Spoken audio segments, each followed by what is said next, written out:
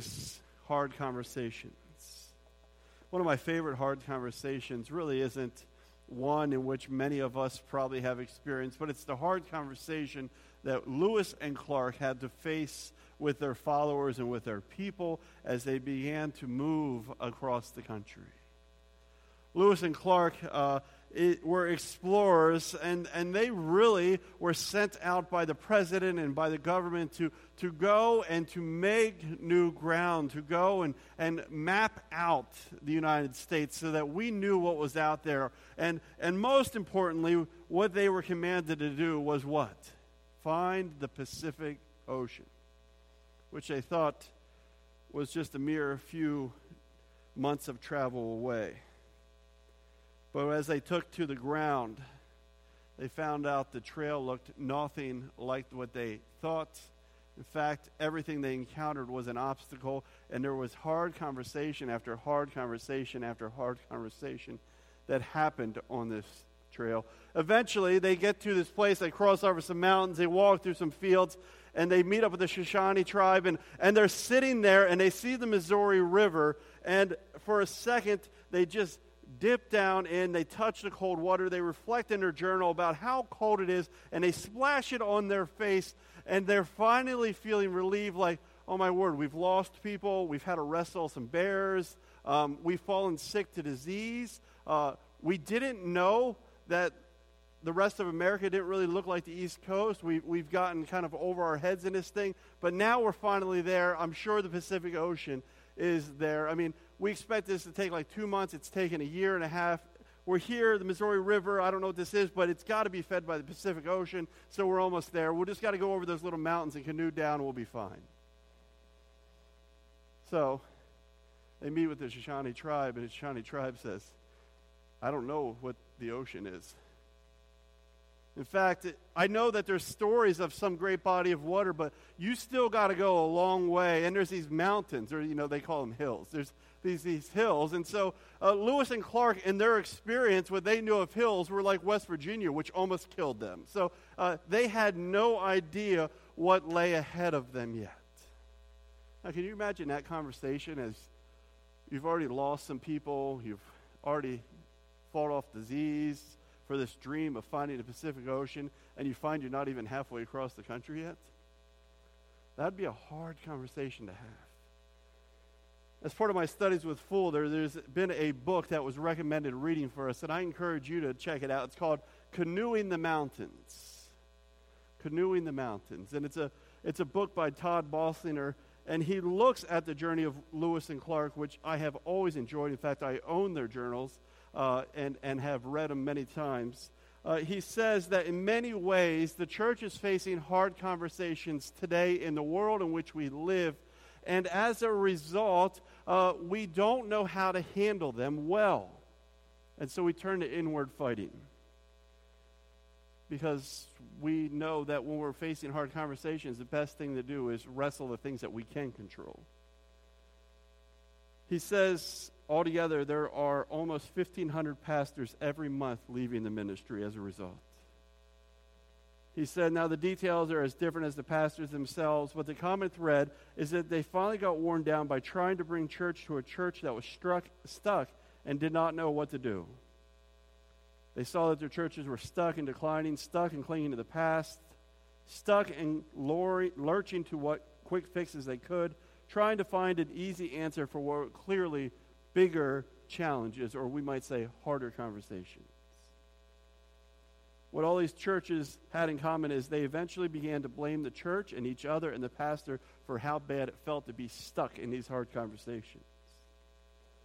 They began to say, if you could only preach better, or if you would only give more pastoral care, if only our worship was more dynamic.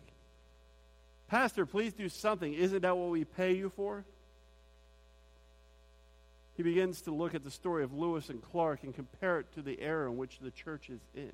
The story that the world was in some hard conversations, and they thought, if we could just gain this new ground, if we just send these two guys out and find the Pacific Ocean, it's going to fix trade, it's going to fix the way we turn to each other. As some of us that are fighting, like the Irish and everyone else, we get to send them out there or something, because we'll all be a healthier country with all the hard conversations we're facing if we can just get Lewis and Clark to map out the U.S. for us. Lewis and Clark's expedition to explore the newly acquired Louisiana Purchase, right, that's what the whole rest of the U.S. is called, was built completely on a false expectation. They believed, like everyone before them, that the unexplored West was exactly the same geography that was familiar to the East. This is the story of what they did and discovered that they and everyone else before them actually had been wrong. And how instructive, inspiring their story can be for us today. This is an incredible book that follows the story of Lewis and Clark in a way that applies to us in the hard conversations we're in. And the author offers 5 steps to approaching hard conversations in the church. First, understand each era is an uncharted territory. The world before you is nothing like the world behind you. That's incredible to think about, right? But it's incredible because that's a reflection of Lewis and Clark. Everything we're seeing is nothing like we just experienced. What is this? And, you guys call this a hill? Everything was uncharted. Secondly, develop an on-the-map skill set. Nobody is going to be willing to follow you into uncharted territory or off the map unless you guys can build trust together. Third, in leading off the map, it's important to realize that in uncharted territory, in hard conversations, adaptation is everything. You don't go forward if you keep saying, that's not the way it was before. Next, they say, just by studying Lewis and Clark, we learned that relationships and resistance, you can't go alone, right? They needed other people. In fact, they have to pick up, I can never say her name right, but come on, someone help me out, Sacagawea, right? They have to pick her up to show them the way because these 2 experts who have explored everywhere else all of a sudden had no idea what was coming.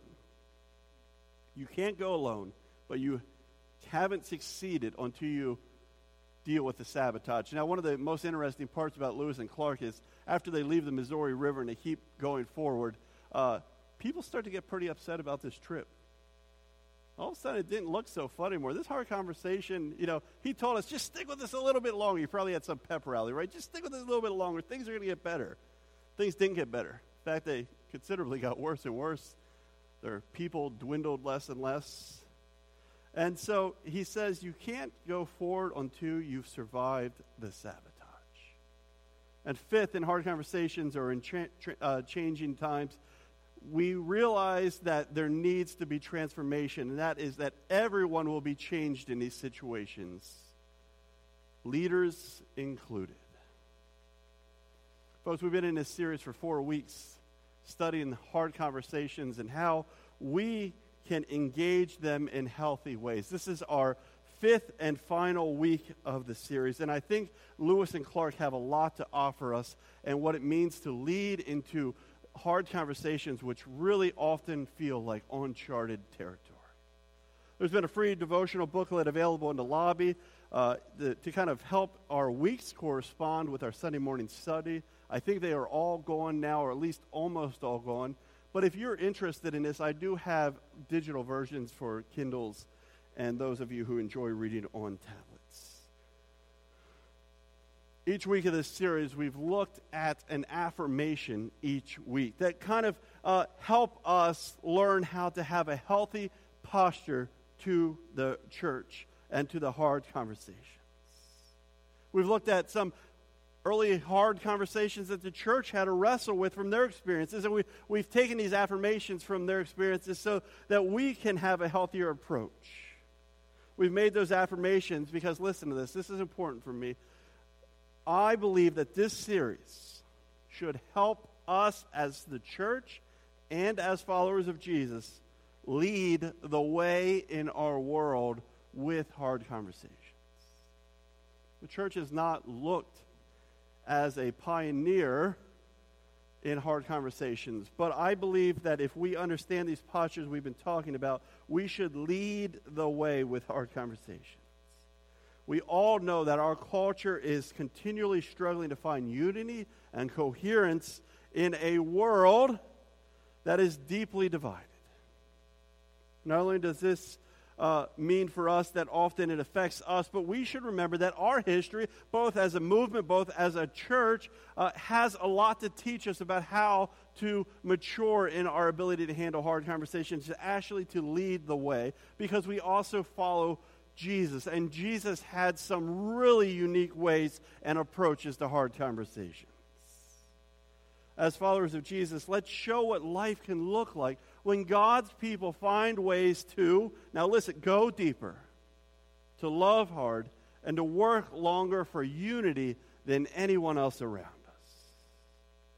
So far in our series, we've named 4 affirmations. Just as a way of review and conclusion to our series, let's read through them. God has all truth, but we confess that we do not have a perfect understanding of it. We only see through a reflection. In our brokenness, our experiences, our lenses, we only see a bit and a piece of it. And we must realize that when we're fighting for rightness. Our affirmation 2 is being loving is as important as being right.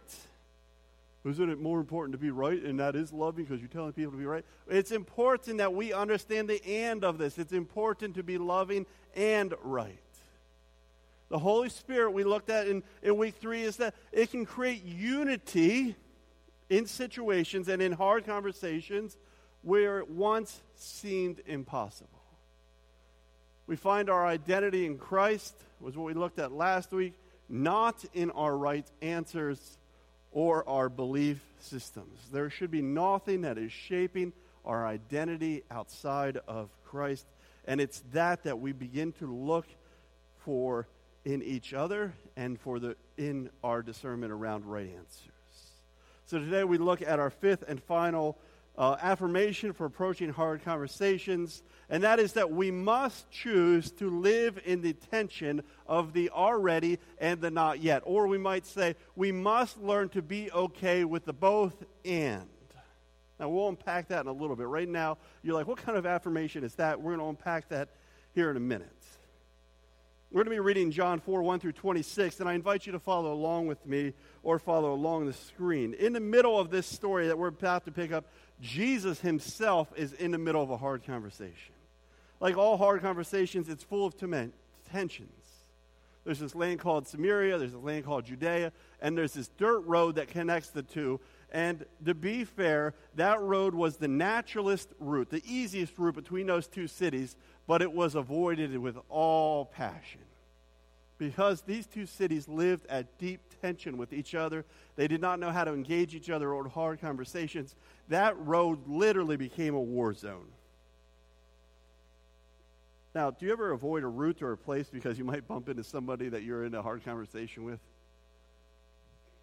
I don't want to go to that store. I might run into, Jack. And Jack, last time I saw him, that conversation didn't go well. So, right, do you have those kind of situations? That's what this road was. Sometimes Samaritans would even hide and attack followers. So that's the funny part of when Jesus tells the story in Luke about the Good Samaritan, and it's a Samaritan that rescues somebody, because it was most likely also a Samaritan that hurt that person.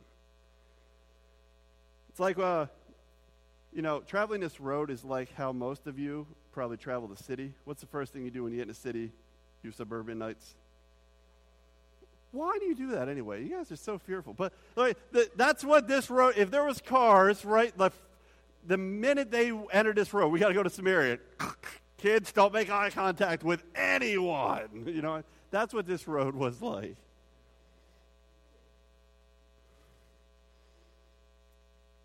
These groups fought over who was the rightful descendant of Abraham. I'm righter. No, you're righter. And blah, blah, blah, blah. They, as a result, then began to have these hard conversations that is certain who was more right. And what happened was even more hard conversations of theological differences, of historical differences, and of racial ethnicity differences. So skirmishes would break out over these hard conversations because they did not know how to engage each other. And often it would actually lead to bloodshed and murder. Thankfully, I don't think too many of our church disputes are happening like that right now. But in the history of Church Reformation era, there has been that kind of escalation. We have not handled these conversations well.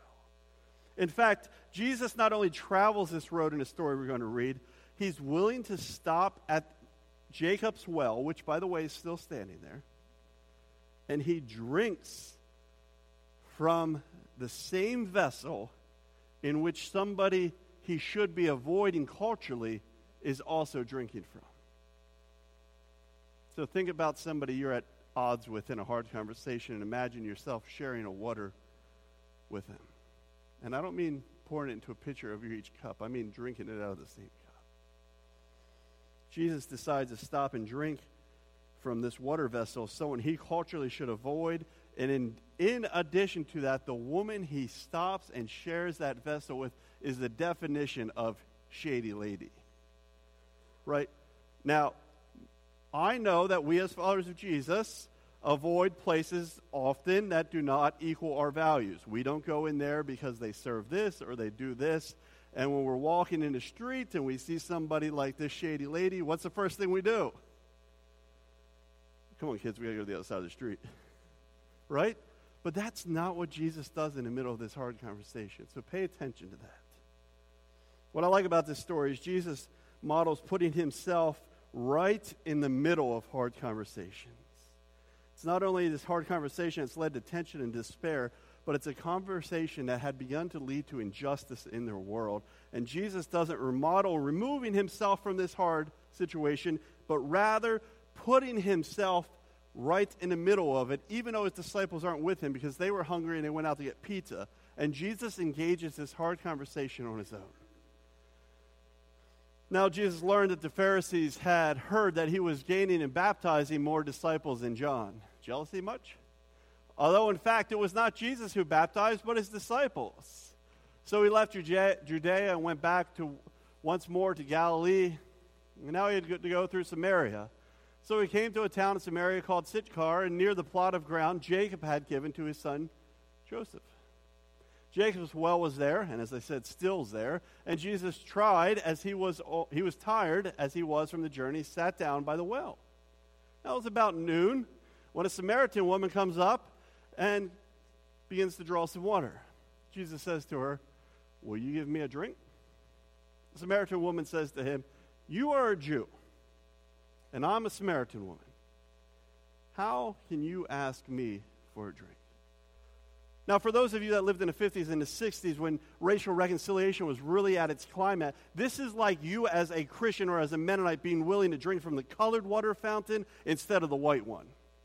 Surrendering your privilege to get over there and be with the people that Jesus wants you to be with. Jesus answered her, "If you knew the gift of God and who it is that asks you for a drink, you would have asked him if he would give you the living water." "Sir," the woman said, "you have nothing to draw with, and the well is deep. Where can you get this living water?" She already knows that Jesus is setting up a theological debate. "Are you greater than our father Jacob," she asked, "who gave us the well and drank from it himself, as did also his sons and his livestock?" Jesus answered, "Everyone who drinks this water will be thirsty again, but whoever drinks the water I give them will never thirst. Indeed, the water I give them will become in them a spring of water welling up to eternal life." And the woman said to her, "Sir, give me this water so I won't get thirsty and have to keep coming back here to draw water, because this is a pain. I mean, if you got that kind of water, I'm down." It's like all the infomercials we have, right? This is the product to beat all products you've ever had. That's Jesus' kind of setup here. He told her, "Go and call your husband and come back." She says, "I have no husband." Jesus said to her, "You are right when you say you have no husband. The fact is, you've had 5 husbands, and the man that you now have is not your husband. What you've said is quite true." "Sir," the woman said, "I can see that you are a prophet. Our ancestors worshipped on this mountain, but you Jews claim that the place where we must worship is in Jerusalem." And that's the beginning of the debate there. And woman, Jesus replies, "Believe me, there is a time coming when you will worship the Father neither on this mountain nor in Jerusalem. You Samaritans worship what you do not know. We worship what we know, for salvation is from the Jews. Yet a time is coming and has now come when true worshipers will worship the Father in spirit," the argument of the Samaritans, "and in truth," the argument of the Jews. for they are the kind of worshipers that the Father seeks. God is spirit, and his worshipers must worship in the Spirit and in truth. Now, the woman, kind of wanting to avoid this conversation, says, I know that the Messiah is coming. When he comes, he'll explain everything to us. Like, I'm not getting involved in this debate with you. Then Jesus declared, I, the one speaking to you, I am he. Now, at the core of this passage, we see that Jesus is not choosing one people group over the other. He has no intent to preach on which side is right and why they're right theologically. The salvation that he is bringing and speaking to does not belong to one people or ethnic group. In fact, what Jesus tells her is that the true and living God isn't contained geographically or architecturally. Rather, Jesus teaches her, yes, God is spirit, but not the kind of the disembodied and removed spirit that you believe in and that your surrounding countries believe in, who avoid the physical world. But rather, God is a spirit who transcends the world and cares for even the most marginalized people, which is why I'm here with you. In that, Jesus invites the woman to himself. He reveals himself to her and professes to her that he is in fact God in the flesh. And those who follow him will not only worship him on this path, but also in the path of God's Spirit. Now, I don't want to take away from the meaning of this passage. That is a powerful reality. But I do want to analyze this morning how Jesus engaged this hard conversation. What we see is that this woman in this story kind of does what many of us try to do in a hard conversation, is find a way to kind of just throw our hands up and be like, oh, God will take care of it. I can't worry about it. I'm just going to give it over. And if we're not careful, that becomes despair. She says that, and she said, one day the Messiah will come, and why don't we just wait till then? I mean, he'll make it clear then. Let's not get into a debate, right? God is good, and we just kind of superficially try to give up the argument. But Jesus doesn't allow her to get away with that. He puts himself right in the middle of this for a reason. Now, all hard conversations are full of tension. I could ask you to name your hard conversation. You could be like, well, me and my kids are debating this, or me and my coworkers are debating this, or I feel the church needs to discover this. And in all those hard conversations, what we see is each one of them is full of layers and layers of tension. It's always hard in a hard conversation to really find the root issue. No different in this story. First, the Pharisees are at tension because they believe that they're a little jealous that Jesus has more disciples than them. Then the Pharisees project their jealousy on Jesus, even though it's not him that was causing the trouble, the more disciples. It was his other disciples that were doing it. Then there's tension as Jesus is traveling alone because his disciples went for pizza, and alone in an era, he approaches a woman which was super taboo. Jesus is alone, his disciples are going, he sees a woman, he should have walked to the other side. He engages her at the well. Not only is Jesus approaching her alone, but he's coming from a religious background that should not be associating with this woman. And if that's not enough, there is tension as Jesus confesses to her, I know that you're a shady lady. There is tension as Jesus has the uneasy job of confronting her sin. Now, how many of you have ever had to be in that kind of situation where you've had to call somebody into accountability? It's difficult. It weighs on you. There's even more tension when Jesus said and reveals, I'm God, right? Like, that brings up a whole nother tension. These are all magnified when we understand how different the Jews and the Samaritans were. This was more than just the differences in personalities and kind of preferences that you and I often find at the center of our hard conversations. These were night and day differences. Then there's this other deep tension in the passage, the tension of the kingdom's presence. And we find that in verse 23. Jesus says this. Now listen to this and try to picture what he's saying. Yet a time is coming and has now come when true worshipers will worship the Father in spirit and in truth. Now, if she wasn't already confused already about everything that Jesus was confronting her on, he totally messes up the timeline of reality. The time is coming, it is come. And then if we keep reading, by the way, he goes, and as she goes into town, he sets up the idea in the Greek that there's also aspects of the kingdom that are still yet to come. And so she's probably just sitting there like, kind of just confused, dazed. What is he saying? And in this statement, we find more tension than just time, but also this idea that worshipers will value worshiping the Father both in spirit and in truth. What Jesus gave her was a both-and statement. Now, you and I often don't like both-and statements because they can feel a little wishy-washy. In an era just like today that is always fighting to be right and to see who's right, both-and statements can feel so wishy-washy. But in a way, Jesus affirmed both of these people in his hard conversation. And he didn't choose a side, but called both sides to something greater and better. For Jesus, winning or settling the argument doesn't need to be at the center of this hard conversation. What was at center of this conversation was seeing himself revealed. Winning was not important. Seeing himself revealed and having both sides pulled into that revelation was what was important. He affirms them. He calls them both out. He believes in hope that all things will be made right for the future. And now we see him revealing that starts now. That future also has implications that are beginning to happen in the ministry of Jesus and through all of his people to today.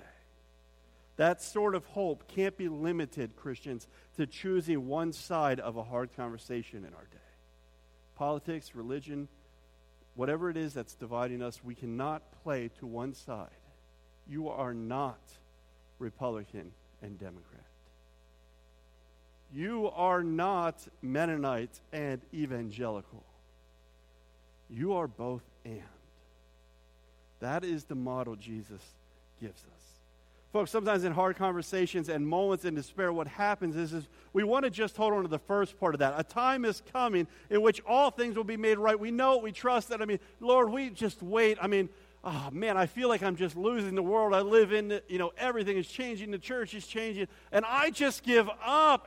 But Lord, I have this great hope that someday everything's going to be all right. And I trust you in that. If I asked for a raise of hands, there would be a few people that probably want to raise it. But I'm sure at some point in a debate or a hard conversation, we've had that kind of answer. We give into despair. Or maybe we look at the hard conversations and the injustices of our world, and they're overwhelming.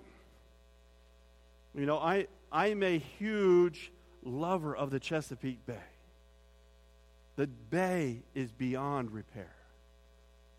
It is easy for me to look at that and think, man, we screwed up. What are we going to do? Or maybe those of you who are farmers and we talk about stuff like the spotted lanternfly. It's like, what good is cutting down this tree of heaven going to be? Because this thing is already out of control. See, that kind of thinking is called despair. And we do that too often in hard conversations where we give up before we even hoped in anything better. Modeling ourselves after Jesus, listen, this teaches us not only to put ourselves in the middle of hard conversations, but to affirm the strengths of both sides, to call both sides out of the debate, and to find a third and better way forward in which Jesus himself is revealed in. In that way, we can never give in to despair. Folks, we must pay attention to the both and. We must look for ways to do that. There's a lot more I want to say about that for the sake of time. We're going to move into our message notes. As you flip your bulletin over, you'll see that there are some places to fill in notes. There are 3 notes I want us to take away this morning. Notes that help us remember that modeling ourselves after Jesus not only reminds us to engage hard conversations of our day, but to find ways to affirm the strengths of both sides, taking neither side, but also calling out both sides of the debate to begin a third and better way forward in which Jesus himself is revealed in the answer. The first thing I take away this morning is that we believe that God will make all things right, both now and in the future. God will make all things right both now and in the future. You know, when Paul talks about the transformed body in the church of Corinth, and he's writing to them and he's telling them like Jesus was transformed, the language he uses there gives the idea of the life that we're being transformed into is a completely different life than existence as we know it.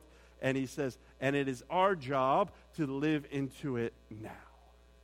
We know Jesus will make all things right in the end. But we begin to address hard conversations with the reality that we want to see them also resolved now. We don't want to give in to despair.